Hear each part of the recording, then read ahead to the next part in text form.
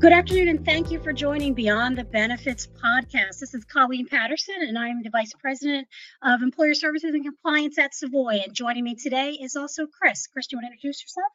Hey, Colleen. Chris Vanderwolk here, Senior Vice President of Employer Services and Compliance at Savoy. Excited to talk about some fun government forms this afternoon.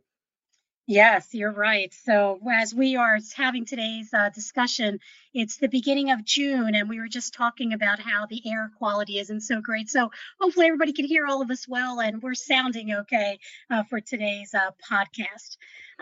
Even though it is June and there isn't a ton that's been happening legislatively, there are still some obligations that employers and certainly brokers need to pay attention to as we are coming into the summer.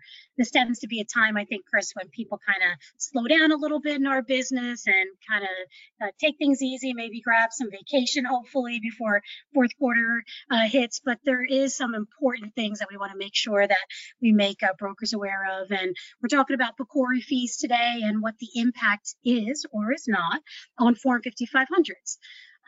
So with that, Chris, let's go ahead and just dive in. So how about you start us off with explaining what PCORI fees actually are and what's the impact really to businesses and obviously their healthcare plans? Absolutely. So PCORI fees came about as part of the Affordable Care Act. PCORI stands for Patient-Centered Outcomes Research Institute. And this is one of those things that really everybody on both sides of the aisle thought would be a great thing in the ACA. And it turns out it has been.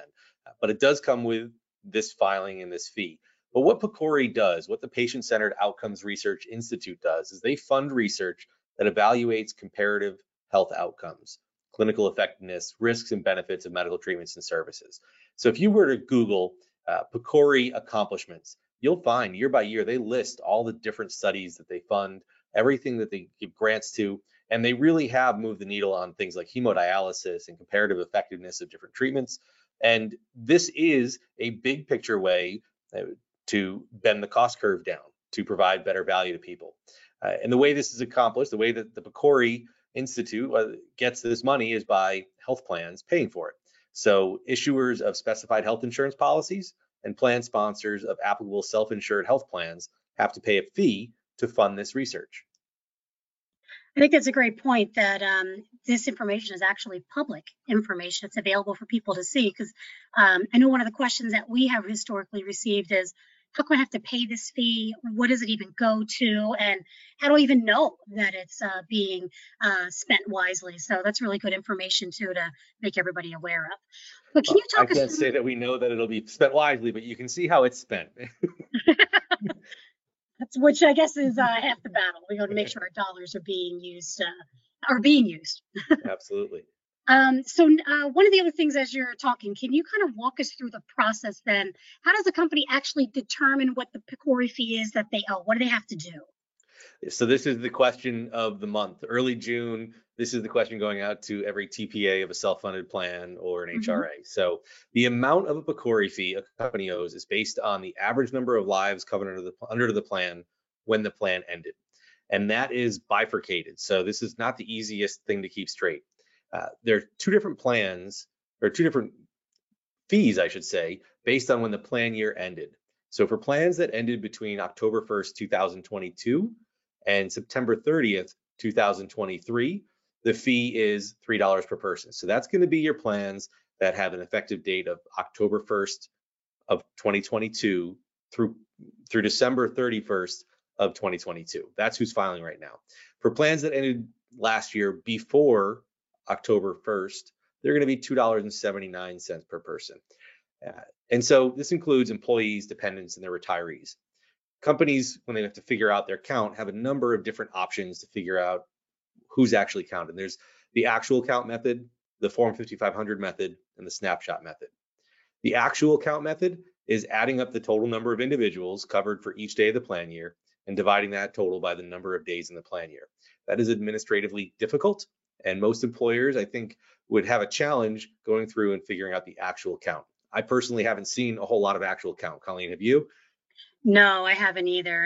And when most folks are asking what's the best or how do you calculate, we give them what the three are, and which I know you're going to go through, Chris. But you're right. I don't think I've ever, since PCORI has been out, seen anybody use this method. No, it sounds like a big burden, and sure it's going to be accurate, but probably going to be quite a challenge to do. So Yeah. the next method, which also I haven't seen frequently at all, is the 5500 method. And under the 5500 method, a plan sponsor determines the average number of individuals covered under a plan year based on the number of participants reported on the plan's Form 5500 filed for the plan year. And a plan can use this method, the Form 5500 method, if its Form 5500 is filed no later than the due date of the PCORI fees for that plan year. And we're going to get to 5500s in a little bit, but this is a useful mechanism for some plans. And the reason for this is if your plan grows throughout the year, the number of individuals covered under your plan is reported based on the first day of the plan year.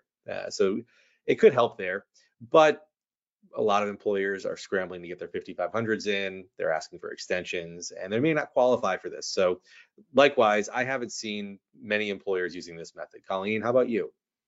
I haven't seen many that actually follow through with using it. And what I mean by that, and you were just alluding to it, um, it's helpful if you grew throughout the year and you took it the first day of the plan year. But also, what I've seen employers do is the opposite. Unfortunately, if they've had to downsize, then if they originally were looking at that method and now they see that they have multiple ways that they can actually calculate, they're going to almost always use the next one that I know you're about to talk about.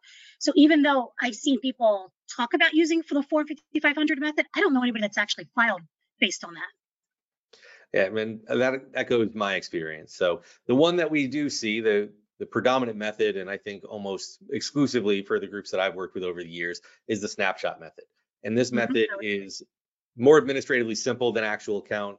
It captures the group size more accurately, but it's also not a huge burden. So the snapshot method, the employer adds up the totals of individuals covered on one or more dates in the first, second, or third month of each quarter of the plan year, or more dates in each quarter if an equal number of dates is used in each quarter. So the big thing here is consistency. You've got to use the same measurement similarly throughout the year. You've got to divide that total by the number of dates on which a count is made. So there's a number of caveats here, and a podcast is not the appropriate way to teach somebody how to do this in depth.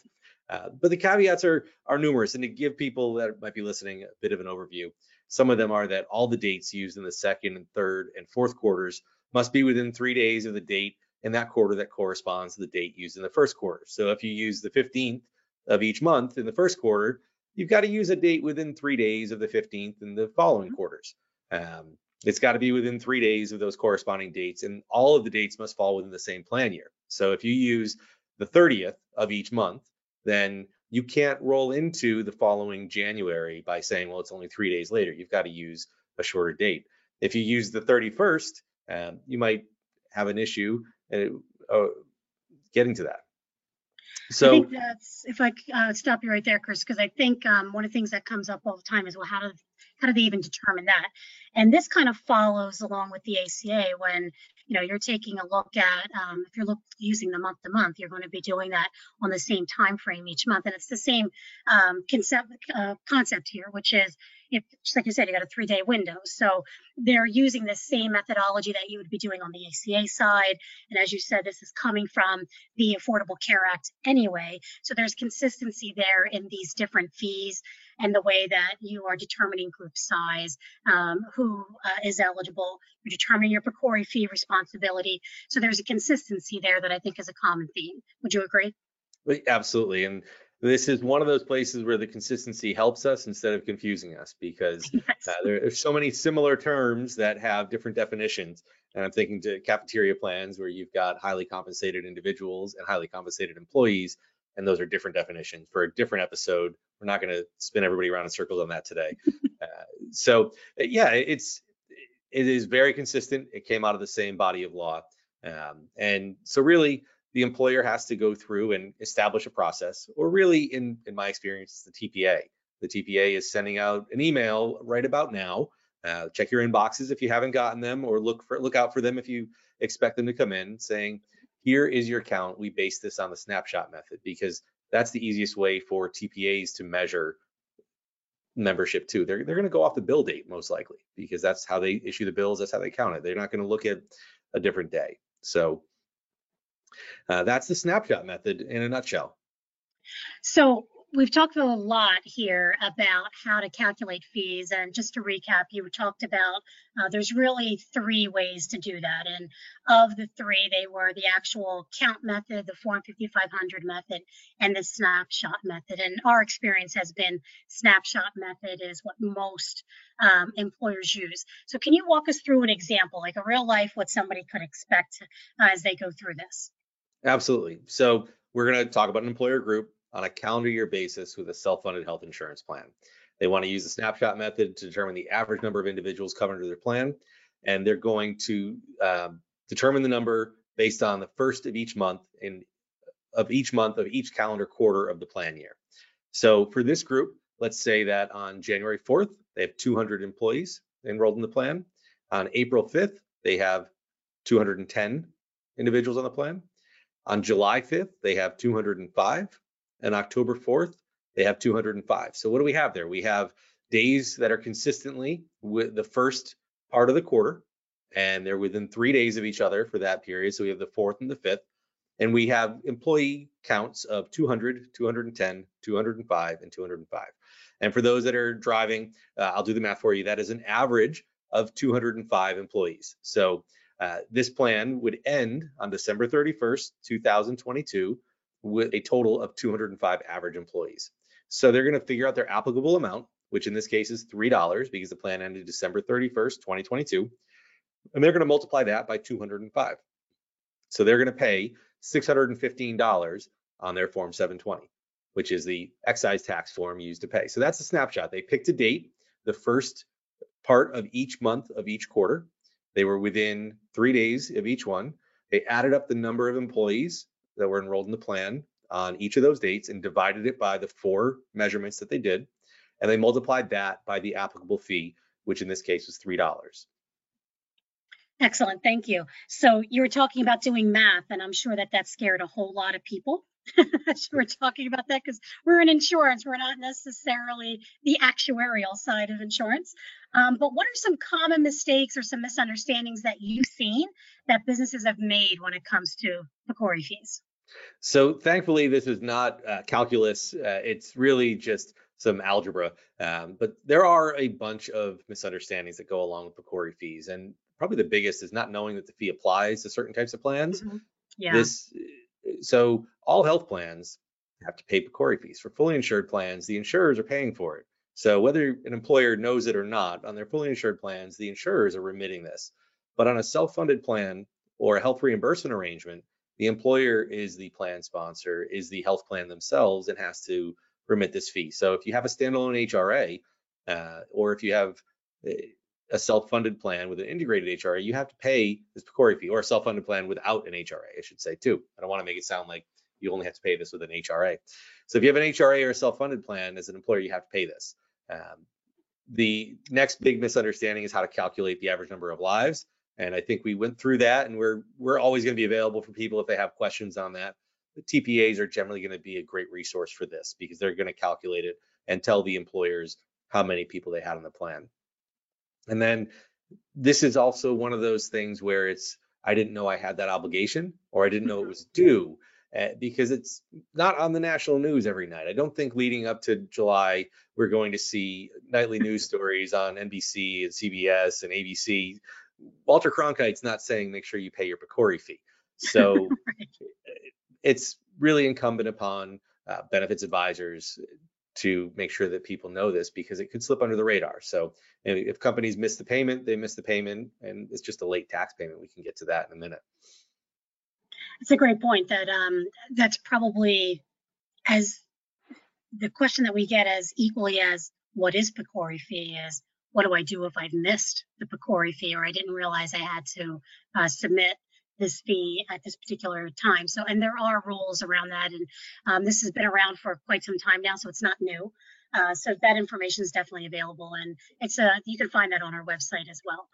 I can actually speak to that now. For PCORI, PCORI is an excise tax, and it's filed on a Form 720. And for anybody who hasn't seen it, the first time you open that form up, it's really fun. And I'm just a nerd, so maybe it's only fun to me. But you'll see things like fishing equipment on there. It's an excise tax form, so it's sort of a catch-all for the government to collect revenue on things.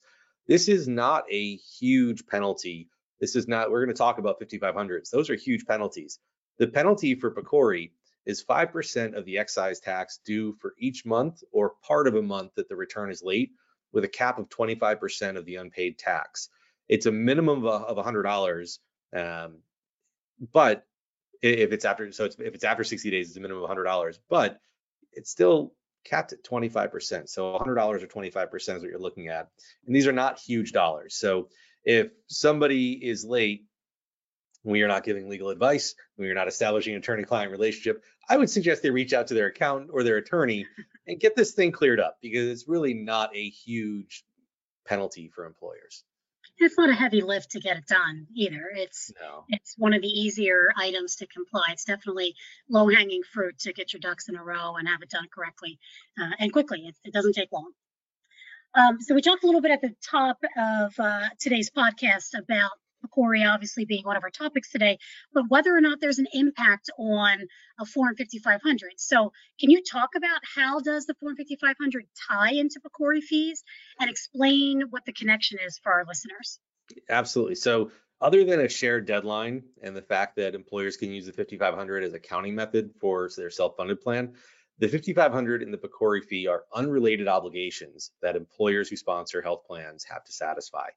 So PCORI fees we talked about, that's research, that's a small fee to fund, hopefully bending the cost curve down. The Form 5500 is a separate form developed by the Department of Labor, the Internal Revenue Service, and the Pension Benefit Guaranty Corporation that's used by employers to report information about their employee benefit plans. So earlier, we talked about how it was great that the information was public for what PCORI was doing, and how it didn't guarantee that it would be spent prudently, but the fact that it was public led to encourage that. That's the same thing for ERISA. The Form 5500, the idea is to identify potentially invalid transactions or a conflict of interest where maybe a plan sponsor is using a sibling or a spouse as an agent and paying them about a bunch of money out. So employers are required to report information about their employee benefits plans, like employee counts, assets in the plan, insurance contracts and the commissions and premiums they pay, service providers they use, and really, so they're separate and independent obligations that an employer has to abide by.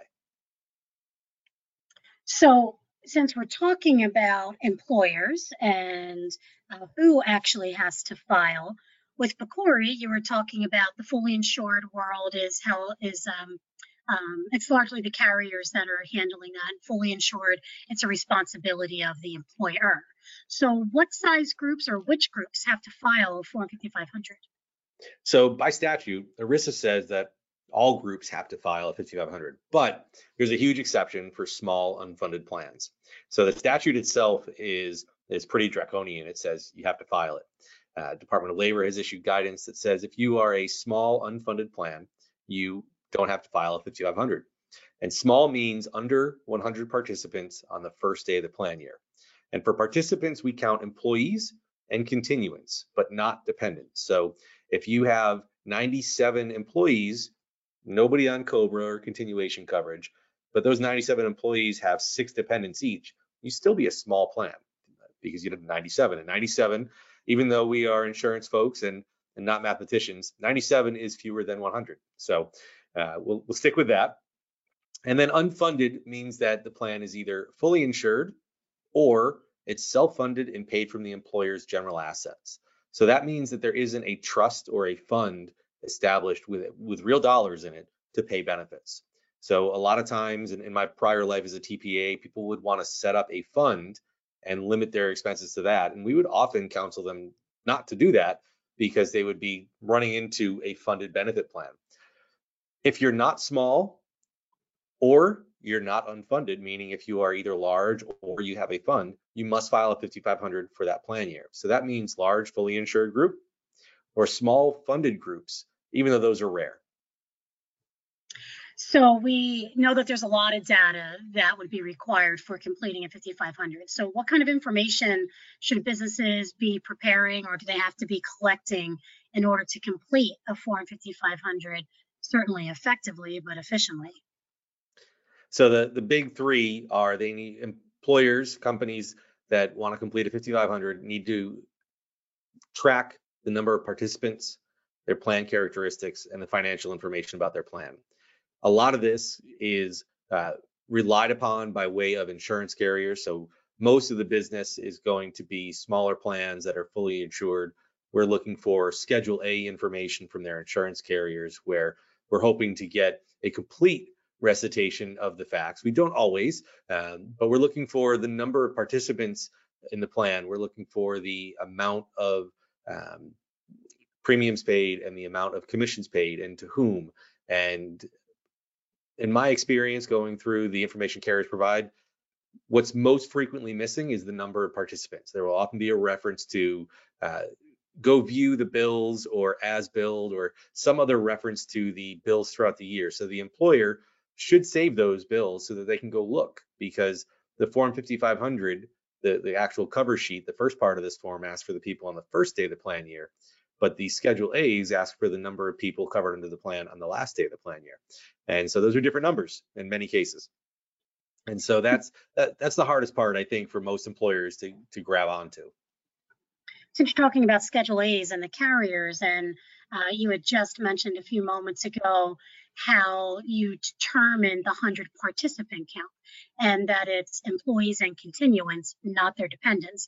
And one of the things that we historically see when we're preparing for 5500s here at Savoy is that a lot of times the Schedule A includes the employee count as well as the dependent count. So you really have to check those and go back to the carrier and ask them to remove those dependents, because a lot of times, and this happens more on the ancillary lines than it does on the medical, but on the ancillary side, you're getting that number lumped together. And if you know your group is right around 100 employees or 100 employee participants, but you're seeing a number that says 250, that should be a red flag. Absolutely. It's there's a lot of misinformation, or even people that have tried. The definitions aren't super clear for a lot of the requirements for the 5500. We could use for some better instructions. Then the other side of that is I think maybe the industry doesn't want much better instructions, because that might be followed by more enforcement. So yeah, and I actually, as you were talking, I was just thinking about that and you're mentioning enforcement. But something else that comes to mind as you're talking, you were saying that, ERISA says everyone has to file. However, there's this huge exception, which is the 100 participants. But isn't there legislation out there that's still pending that's going to take that away? And we've heard a lot about this on and off throughout the years. Do you want to spend a minute and kind of just give us a little update on that? Absolutely. I think it's probably not going anywhere right now. I think most of Congress is probably not focused on this, but there has been several times an effort to revamp the 5500 in a way that would drastically alter the way that benefits are offered and reported on. The most recent proposal was actually to move it to all plans and have much more in-depth reporting. And that was pushed it off and indefinitely delayed, but it would have required employers to report on any size group. It would have required them to report benefit type information with really detail, not just health insurance. Right now it says 4A on the plan characteristic code that says health, but that could be an HRA, that could be a health insurance plan, it could be an HMO, an indemnity, it could be reference-based pricing.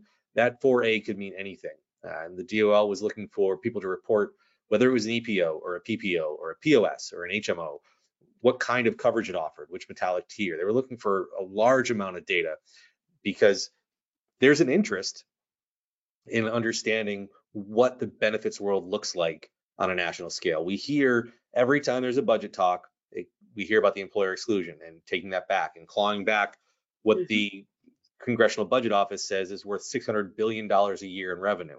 And so there's an interest in finding out what that would mean. And the way to do that is to get employer benefit plans to report data that most of us, when we go for benchmarking, have to go find private sources. We don't have a good public repository of what small benefits are. So we intuitively know because we work in them every day, but there is a push.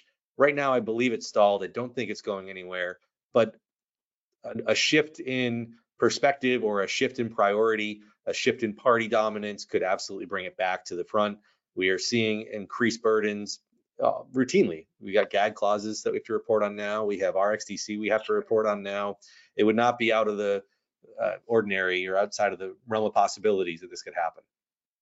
This is one of the things too, that when we, because this has been floating out there for a number of years, when we've gone to the DOL and just asking for a status, this is one of the things that they've said to even stop asking about, because if you continue to ask, then you're going to prompt us to have to do something. But your point is taken in that it's indefinitely delayed, and there's reasons as to why that's a good thing and reasons as to why that could be a bad thing. And the benchmarking you bring up is a really valid point.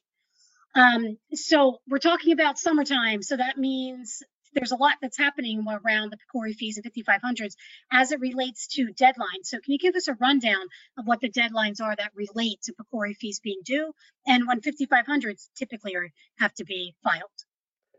Yeah, so summertime and the living's easy is the famous song. Both the PCORI fee and calendar year 5500s are due on the same day, July 31st. PCORI fees are due on the July 31st of the year following the last day of the plan year. So what that means is if your plan year ended at any time in 2022, you file on July 31st. It's not a different date if your plan ended on a particular date. If it started plan year instead of calendar year, you're going to file the July 31st after the year in which your plan year ends for PCORI. So everybody files PCORI July 31st.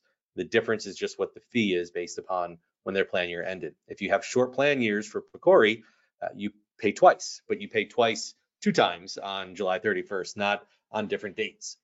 Your Form 5500, if you are not subject to that exception, so if you have 100 or more employees on the first day of the plan year and you're a funded plan, you have to file by the end of the 7th month after the plan year ends, which for a calendar year plan would be July 31st.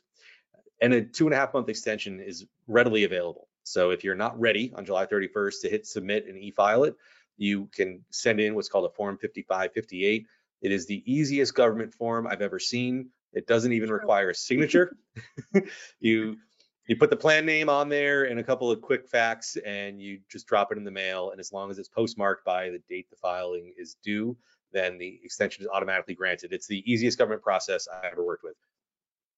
So those dates would be July 31st for calendar year plans, October 15th if you get an extension under the 5558. PCORI, there's no extension, but you would pay that penalty that I mentioned earlier, 5%, capped at 25%, but a minimum of $100 if it's more than 60 days late.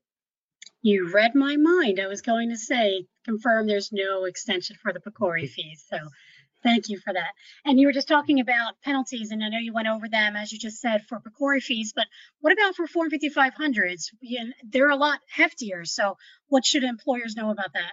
Yes, so Form 5500 is the sunshine form. It is designed for plan participants to see if they are being taken advantage of in their benefit plans and in their pensions. So the penalties for a Form 5500 failure are severe, and they're meant to be severe. They're meant to be a deterrent for noncompliance. They want people to comply. So the penalties for a 5500 can be up to $2,400 to $2,586 per day that the filing is late, with no maximum. There's no statute of limitations. It goes back as far as the compliance failure is, and it keeps adding up. So if an employer gets an audit letter from the IRS, and I've seen them a few times on 401k plans. I've not seen them on health and welfare plans myself, but it's a massive penalty on purpose. With that, there's a easy way to come clean. So the Department of Labor, the goal here is compliance. It's not revenue generation. The goal is to get employers to show this information so that participants know that their plans are acting in a fiduciary capacity. And so they offer this program called the Delinquent Filer Voluntary Compliance Program that takes your penalty from almost $2,600 per day to $10 per day, with a maximum of $2,000 per plan year and $4,000 per plan. So you go from a penalty that would put an employer out of business, and it's designed to be a put an employer out of business kind of penalty, down to really what is a headache for most employers. It's that nobody wants to pay $4,000, but nobody wants to pay $2,500 a day. So you come clean, you pay the $4,000, you get right, and you file your past forms. And as long as you file that before you get audited, you won't be subject to that huge, of almost $2,600 a day penalty. And getting into the delinquent filer voluntary program, that isn't difficult to do. It's not like you have to wait for approval. So when you are selecting that that's what you're doing, then you're just filing your past forms and making sure that you're coming up to current for your plan year, and then you're going to pay the fee, and then that's it. You're done. There's no other worries that you have to that, correct, Chris? Absolutely. You check a couple of boxes. There's a box on the front of the 5500 that says DFVCP, and then there's a payment that's due through pay.gov that you pay the same time, and you can use a credit card for that. And I've done several of these for groups over the years, and I have never seen one have any negative consequences as a result of doing it. So I know I've talked to people who are afraid that this will raise red flags, and hey, should I avoid doing this because I don't want the government to know that we didn't do it? Again, we aren't giving legal advice, but as a regular person, I would say no, you don't want to not be compliant in case you might get in more trouble by doing the right thing. You usually don't get in more trouble by doing the right things. Yeah, that's been my experience as well. I mean, the sooner that you take corrective action, the better that it always is in the event that there's some audit that comes down the line. That's been our experience here as well. So the last question that I really have for you, because we've talked about a lot of information today, a lot of numbers. We did a little bit of math for everybody. We talked about deadlines, group size, plan type. But what do you have as some tips or best practices for businesses just to ensure compliance with the requirements that we were talking about today and really to avoid penalty? Yeah, so it's going to be the same rules that apply everywhere to all the various obligations that plan sponsors and benefits advisors have, which is keep good records, understand the requirements, and work with a knowledgeable benefits advisor or a compliance expert. It's so critical to stay up to date with all the changes in the law because the requirements change so frequently. And that's where the team at Savoy can come in to help. And anyone that's listened to anything from Savoy before, you've heard all of us here on the compliance team say, document, document, document. And that is probably the rule of thumb here with anything that's compliance, is just have good record keeping. And if your good record keeping is that you're taking notes somewhere, you're certainly being able to do that through the use of technology, but that's probably your best friend when it comes to anything compliance, is just document why you did the way you did something, what was the reasoning behind it, and the data that you used. Keep that handy in the event that you ever have to recall that in the future for some particular reason. Would you agree? If you didn't write it down, it didn't happen. That's true. At least if you're trying to prove you did something right. Yes, that's true. That is true. All right, that's going to wrap things up for Chris and I today. Thank you, everyone, for listening. And this is just a reminder that a lot of the information that Chris was going over can be found on our website in our knowledge base. So definitely be sure to search that. It does have all of the updated PCORI fees amounts, as well as the due dates, and everything that you ever wanted to know about Form 5500s can be found there as well. So be sure to utilize those resources. And until next time, Chris, thanks again for all the information. I greatly appreciate your time. Thank you.